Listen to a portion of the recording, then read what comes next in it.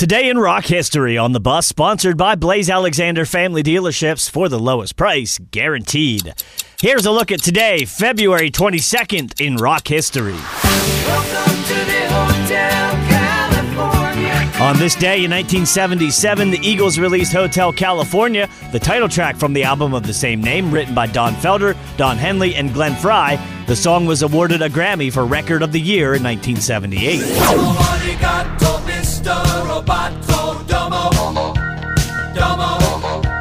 Today in 1983, Styx released their 11th studio album, Kilroy Was Here, featuring the hit single Mr. Roboto and Don't Let It End.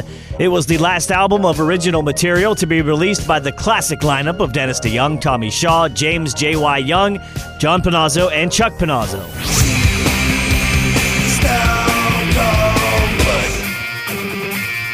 And in 1992, the Red Hot Chili Peppers performed Stone Cold Bush and Under the Bridge on Saturday Night Live.